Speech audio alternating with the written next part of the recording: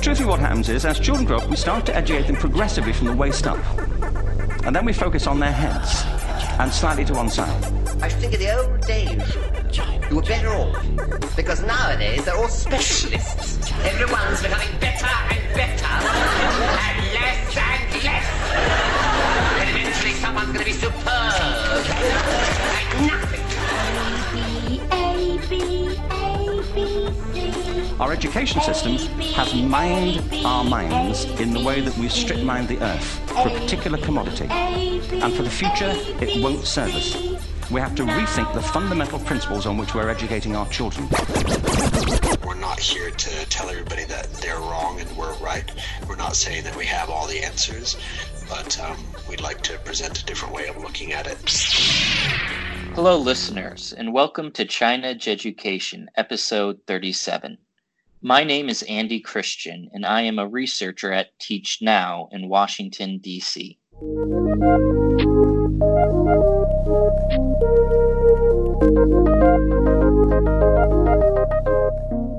Not just a researcher, though, Andy, a data researcher, and a very good one at that. Well, thank you for saying so, Chris. Yeah, we like to delve into the numbers so that we have a really good sense of what we're talking about. You have a little bit of a unique background because you've spent a lot of time in China. Indeed, you've grown up there for a good part of your life. So we're going to be talking about that and your experience there, and specifically to do with teaching. And we're also going to loop that back into the great work that you're doing at Teach Now at this moment. So as a data researcher, or as I've seen on your website, the Teach Now website, Andy, an institutional and marketing researcher, very interesting. I've never heard that one before. What's the actual things that you do? Well, we're still really a pretty small company. We're a startup. And as is typical in many startup situations, you sort of wear a lot of hats. You do a lot of different jobs that are necessary as they come up. So essentially, my role as a researcher, however you want to term it, is just to look into the information both reactively and proactively that we need to gather more information on to further enhance our capacity to deliver this great program to our candidates. Right. And funny, I didn't realize Teach Now was still in that startup phase. I mean, you guys really took off, having interviewed your CEO, Emily Feiss-Stritz, around 2014. You've had super growth, of course, gazelle-like, gargantuan growth. But I guess I can see, why you still are in the startup stage. So real interesting times. And you've recently, if I'm right, have just done a big survey, haven't you, to your thousands of teachers that have gone through your system, me included, of course. And so you must have had some real numbers and data to crunch there, Andy. Yeah, absolutely. That was a really fascinating project to work on for me. It was my first time to do a proper sort of deep data dive. I've worked with a lot of reports that people have published of their own research, but it was my first time to conduct that kind of research of the data myself. And we found a lot of things that we weren't necessarily seeking to find that surprised us, that I think speaks to not just what's going on with the candidates in our program, but sort of where the education world is and the global reality of that world. Interesting stuff. And, maybe in the future we can, I like how you said data dive. You make it sound so sexy, diving into data. Well, you got to spice it up somehow. Yeah, spice it up indeed. So maybe we can dive into that data at some point in the future. That sounds it sounds quite fun. Now, let's talk China. Yes. Because now you're in Washington, D.C., of course, in the Teach Now office. But as I alluded to earlier, you have spent a lot of time in China. So tell us what brought you to China, Andy, in the first place. And go into that, please. Yeah, absolutely. So China has been a very significant part of my life and continues to be so. when I was a kid, when I was 10, my family moved there. My dad was involved in a software company. They did some of the early JavaScript applications for the internet, for websites. They developed some of that technology. And so my family lived in China, in the city of Tianjin, which is just southeast of Beijing. I lived there from the ages of 10 to 18. And really, in many ways, in part Chinese, just from growing up and being surrounded by the culture, and it at the very least had a very significant influence on my perspectives and my development. So, yeah, I grew up there as a kid, and that interest stayed with me. And I went to college a few times, but the third time, when I finally graduated, I studied East Asian studies with a focus on China. And that took me back to China for language study and other visits. And most recently, last year, I spent a year teaching English at a university in Zhengzhou. Okay. Uh-huh. Wow.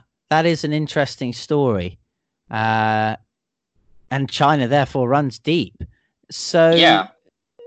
When you're a 10-year-old boy and you arrived in China with your mum and dad, do you have siblings? I did. Yeah, I'm the youngest of four. Okay. So my older siblings, it was a more difficult transition for them because they were teenagers and such. Yeah. But for me at 10, it was just kind of an exciting adventure. It was at that age where I was old enough to understand what was going on, but young enough to be excited about being in a new spot. So when that happened, what year are we talking about then? Because China's changing so much, isn't it? Absolutely. You're gonna give your age away here, aren't you, Andy? But right. Who cares about that? Yeah. That's a really great point about how much it has changed. So I moved there for the first time in 1996. And then when I graduated high school, that was 2004. And within that 8-year time frame, China certainly changed significantly. But by many metrics, it was really about 2004 where some of the most significant changes occurred.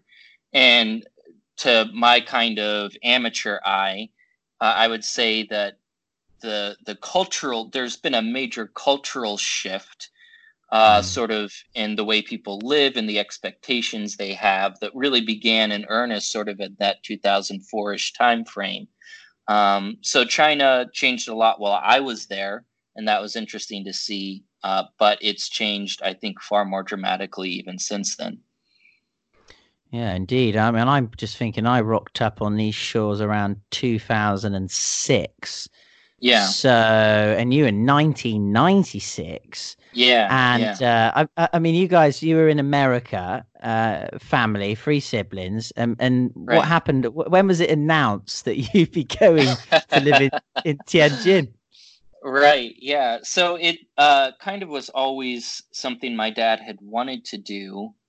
He had been a naval officer, and while he was on board ship in the early part of his career, he had done tours out there in Asia and just kind of had always had a desire to go there and make a life there and just kind of see what things were about. So we knew for a few years as he went and, headed towards retirement that our plan was to head in that direction. So we, us kids probably were aware of the plan, 2 or 3 years in advance. And once he retired, we moved there. Yeah, in 96. I'm thinking the internet came through, didn't it, in 1993? You said your dad was doing stuff in software. I mean, do you know any more about that? That just sounds really quite interesting as well. What could a man from America be doing with software in 1996 in Northeast China? Yeah, those were certainly the early days in China for many expats. I would say there weren't too many folks there, even in the larger cities at that time. So he, with a number of friends, kind of put together a company and they all had sort of programming or other kind of software backgrounds.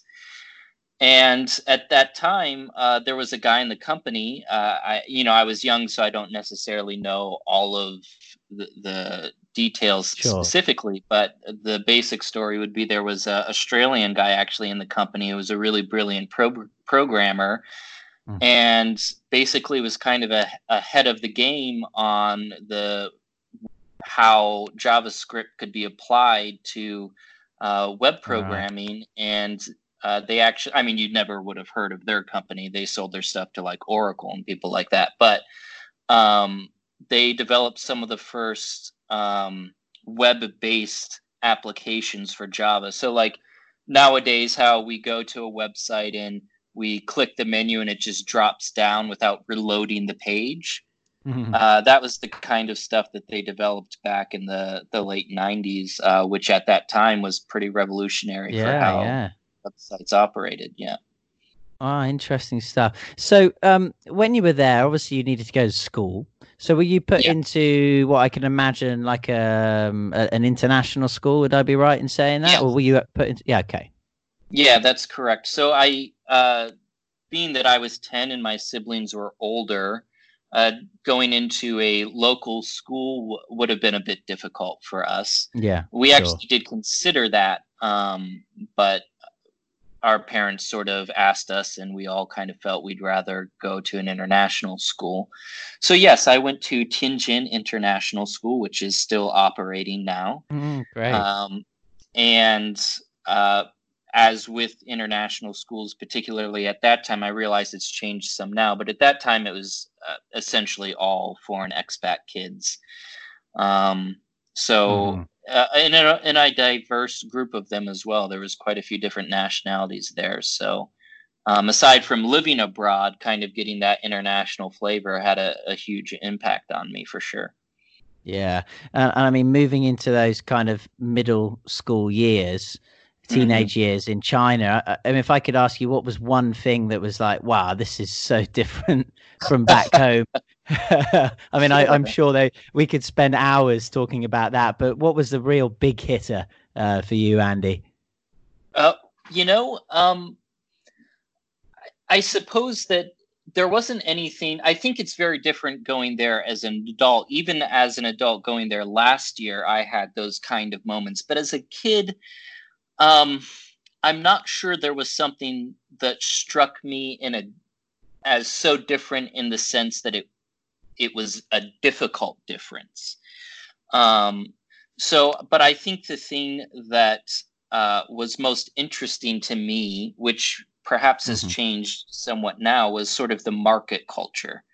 The outdoor markets, which aren't really around so much anymore, but sort of just being able to go out into the market, and that was kind of where like the social gathering and the activity was, and just sort of peruse what was going on and all the wares. And I loved, getting into a bargain. I think the thing that probably was, especially in 96 and especially as a 10-year-old kid, that was maybe the most to adjust to, although from my perspective, it wasn't a negative thing, was all the attention. I received a lot of attention, especially when I tried to pull out my bargaining skills. And I think I got a number of good deals just because it was entertaining to people. But so that was an adjustment, I would say, was the sudden kind of focus, or almost sort of celebrity without being famous, right? Yeah. And I mean, Tianjin, 96. It's not one of the big.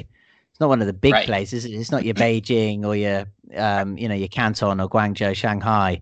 So indeed, I can see that. Now, look, we could, as I said earlier, spend hours on this because it's really amazing and a very unique story of yours. But we must stay focused on education. Yes, and absolutely. You said earlier that when you went back to the States, I guess when you were 18, but then you've come back out here on a few separate occasions to study the Chinese Mandarin and to do various things. And you said you taught at a university. That's your yeah, the main teaching experience, and that was last year, was it, Andy? It was just last year. Having this background in China, Yeah. and if I were to be honest, having so much experience abroad, the U.S. has often felt like a foreign country to me as well, and is not necessarily where I feel most suited to live. Mhm. So I wanted to explore the possibility of returning to China long term. So that's what brought Right. me back to China last year, and teaching is one of the easier ways to get a visa. So that's the route I took, and that took me to Zhengzhou in Henan province. Okay, yes, in Henan province, under Shaanxi and Shandong. Well, it's right in the middle of Shaanxi and Hubei as well, isn't it? Anhui, Yeah, kind of yeah, in the central. Okay, so that's interesting. You said it, and of course now you're back in DC, I am. Yeah. doing data diving, as you said. Now, I know you've mentioned that there were things that you wish you knew but you didn't when Right. you were teaching during that year. Sounds a Yes. great kind of name of a movie, but let's go through that if you can, because I think that'd be Yeah. interesting. Things I wish I knew when I went to teach in China, but I didn't. So yeah, take that away, because that's a good one. Yeah, absolutely. So I'll preface it by saying that I didn't go into teaching in China without any sort of teaching background at all. Good point. It's never been my official position, so to speak, and I never had been a teacher in a classroom. But in various other occupations I've had, instruction has been an important aspect of that. And I Mm, did do a TEFL certification, obviously, as that's some sort of thing like that is generally required for a teaching position, hmm particularly at a university. Oh Um, yes. but the reality is despite having some experience, some background in instructing, and kind of having, I would say, a sort of natural knack for that kind of thing, teaching in a classroom, particularly a classroom of 40 to 60 students, which is the size that I had, is a very different situation. And Mm, despite having gone through a TEFL certification, that I felt I actually did a decent job of not just giving me uh, some like education pointers, but they went through like lesson planning and that kind of stuff. So I felt like it had a decent preparation. But despite that, when I walked into a classroom of 40 to 60 students and was expected to significantly improve their oral English rather than just say memorizing some grammar, mm, that proved to be a challenge that I immediately realized I was lacking some capability, some skills with. And there's a number of areas in which I noticed that. mm-hmm. So probably one of the biggest things for me was some mixture of classroom logistics and or management. So uh, it's not to say that I necessarily didn't know how to like keep order in the classroom or that kind of stuff. My previous employment, I knew how to do that kind of thing with groups. So it wasn't so much like kids acting up and not knowing how to get them back on task. It was more of classroom management in the sense of I've got all these students, and spoken English is, again, not something you're just trying to memorize some points on. It's something that if you really want to develop a capacity for, you've got to engage, you've got to produce, you've got to practice, you've got to sort of bring it in a meaningful way to people's Mm, lives. So how to manage that size of a classroom and engage with them in instruction and activities that was actually going to benefit their improvement of and confidence in speaking English. So knowing how to manage that size and apply appropriate sort of activities and manage those activities and manage successful learning outcomes was something that was a struggle for me. And I came up with some ideas and did a whole bunch of Google research and that kind of stuff, but it was something that I consistently felt, anxiety over, and realized that if I had had a more formal and or effective preparation on that, I could have been a much better teacher for those students. So that kind of classroom logistics management piece was one thing.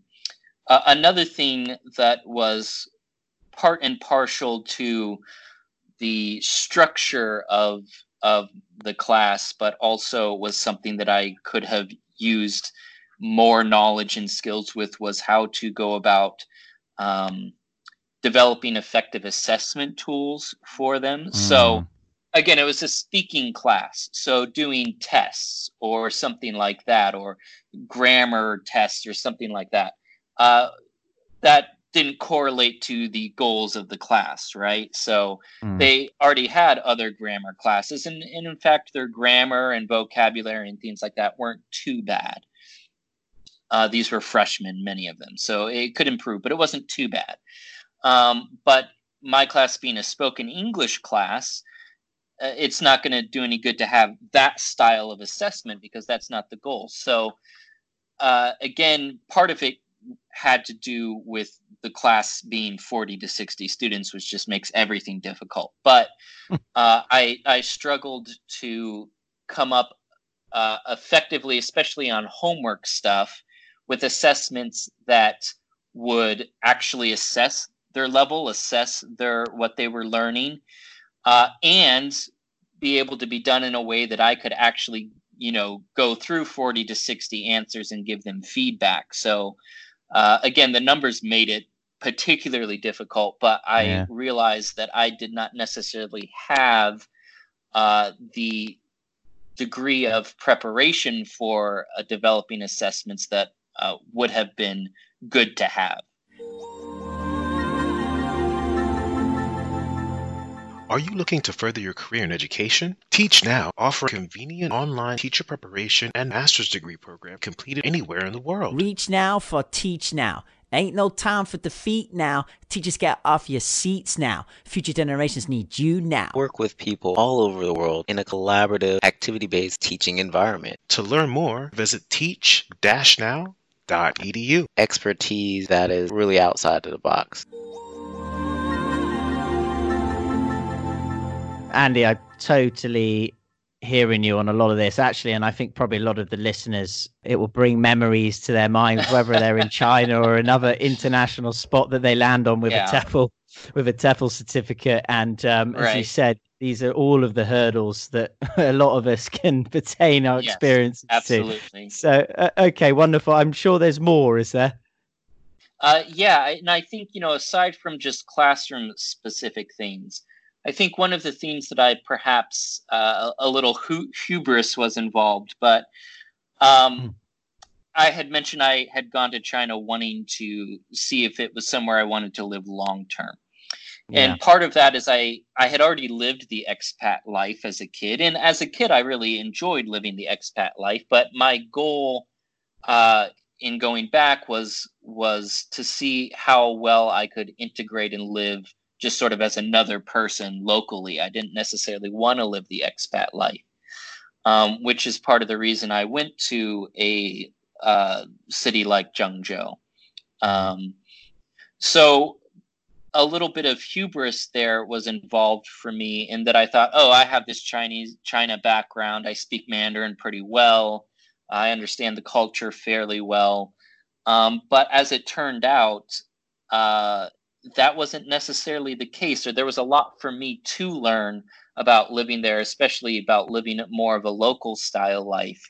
And with respect to the classroom, the culture of education is different. And I was aware of that, but it's a whole different thing to actually have to interact and engage with that difference rather than just be aware of it. So when it came to all those issues of managing the classroom, assessment, sort of the goals and outcomes of the class, I realized that I didn't necessarily know as well as would be helpful how to engage with the education culture of a Chinese university. So with respect to what would have been helpful for me to know, maybe being a little less prideful and kind of tapping into that foreign teacher community there, and having more of a network for more experienced teachers who had already been there, as well as just daily things like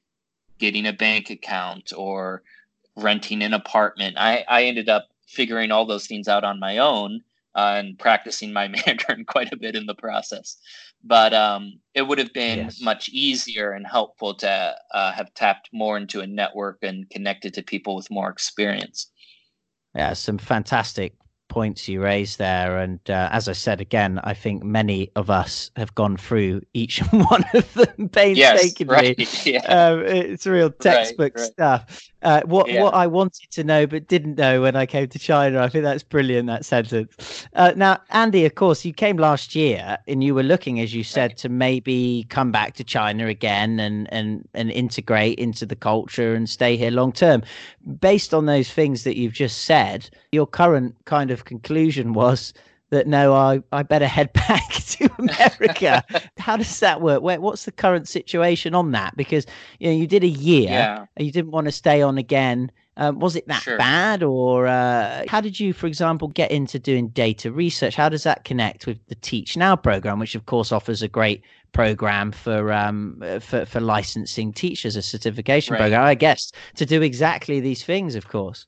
Yes, absolutely. So I think it was, as far as my reason for returning, and then how that all connects to what I'm doing now. So I think I realized that if I was going to live in China, that I had to kind of acknowledge the realities of what that were, which is, despite my background, it's just not really quite a thing, I would say, where you can just kind of come and just be another person. You still have to, in some ways, be the foreigner. And perhaps that's changing, and that might change in the future. But in my experience, at least, that was still kind of a thing. So, and I don't necessarily say that negatively. That's just sort of the situation. So in my mind, if I was going to be there, the way in which I was trying to be there wasn't going to be the most successful approach. So, so trying to continue to do that didn't make sense, which is why I came back. I'm still interested. It's still a very important place for me, and I could potentially see myself going back in the future. But at this point, if I were to do so, it would be in a more kind of established role or position. Would be what I was looking for. Or in the case, if I was to go as a teacher, being much better prepared than I was. I think I could have stayed in the role I was doing, but I realized that I wasn't able to do it to a level that I was satisfied with my kind of performance. So that kind of links us into Teach Now a bit. So I came back here, was looking for work, and just sort of by happenstance really came across a job posting to work here at Teach Now. And initially that job posting was to be a candidate liaison position, given my sort of teaching background a little bit, as well as China background. And a lot of our candidates are in fact teaching in China. So I was hired for that, and then very quickly transitioned into this sort of research role as that need popped up again, sort of with the startup situation. And I kind of got tasked to do a thing or two, and Dr. Emily Feistreitzer, our CEO, she liked the work I did. So that kind of became the sort of new position for me. So I've been doing that the last few months. But sort of why as we sort of chatted about having a podcast here, one of the things that we chatted about with what I wish I had known, one of the things that attracted me to work at Teach Now was the program had all of those points I mentioned earlier, delivered those things very effectively. And as I was researching the company to prepare for an interview and think about whether I wanted to be working here and that kind of thing, I immediately noticed the quality of the program, and that they were delivering things that I had realized I needed as a teacher, and not just delivering them, but delivering them with quality. And so that was a big reason why I decided to join Teach Now, was I really saw the quality of what they're offering. And I also saw people who were committed to making a difference in the world of teachers. So I know perhaps another time we might talk more about sort of some of the research we've been doing, as well as maybe the future of education and that kind of stuff. But I think one of the things that pops up in that general discussion is that while there's a lot of ideas and policies and research out there, not too many people stop to ask teachers what they think. When Teach Now was created, that was the foundational sort of piece upon which it was created, was what teachers say works for them. And so as I looked into the program, saw how it was developed, saw that mindset of the creators and the people working here, and saw that it really did deliver a quality program addressing those things, which I myself had experienced, that made me excited to work here. And I have to say, in the 2 or 3 months now that I've been here, I've definitely seen that ring true in the work that's done here. So that's kind of what brought me back from China, but is kind of reconnecting me with China, as many of our candidates there, as I'm working here at Teach Now. Absolutely, Andy. Fantastic story. I love it. And to close the pod, I've got to ask you, from your China roots and experiences, what's the one thing that you're missing now you're back in Washington, D.C. from being in China? And you can't say Taobao, okay? You can't say Taobao. Well, that's definitely a really nice one for sure. But, I think I would say two things. And one of them is personal to me, and one of them is just sort of has to do with China. So, the food. It's hard to argue with sort of you can't quite get the same quality of Chinese food when you're outside of China. Even when it's really good, it's just not quite the same. And so I definitely miss the food. On a personal note, and this may be true for many other people as well, but I do really love living in an international environment. And I love sort of the diversity, mixing with people from all different kinds of backgrounds that I wouldn't normally have mixed with otherwise, or wouldn't have so easily mixed with otherwise. And I think that really enriches one's experience. And you can do that in your home country, and I do seek to do that, but it comes a little more naturally when you're living abroad, I think. So that sort of experience of diversity and its enrichment is something that I do miss about my China days. Yeah, I couldn't agree any more. And all those listeners out there now, whether they're teachers or whether they're working in China in another industry or in another country listening to this podcast, I'm sure that absolutely resonates with them too. And it's been lovely to have you on, and I hope we can do some more stuff in the future because, as I said, I really like the sound of data diving. This is China Jedi, people. If you're an English-speaking teacher from anywhere in the world and you have a bachelor's degree but need an official and accredited teaching license to get a job, get a visa to teach abroad, or most importantly to learn all those things you wish you knew before you stood in front of 30-plus students, then reach now to Teach Now and secure a professional US District of Columbia license in as little as 9 months. Online in no time, low cost, high quality. Teach Now. Get in the game. Immediately receive a $100 discount off your tuition by signing up to the Teach Now program via the link www.teach-now.edu/China Jedi. May the smile be with you.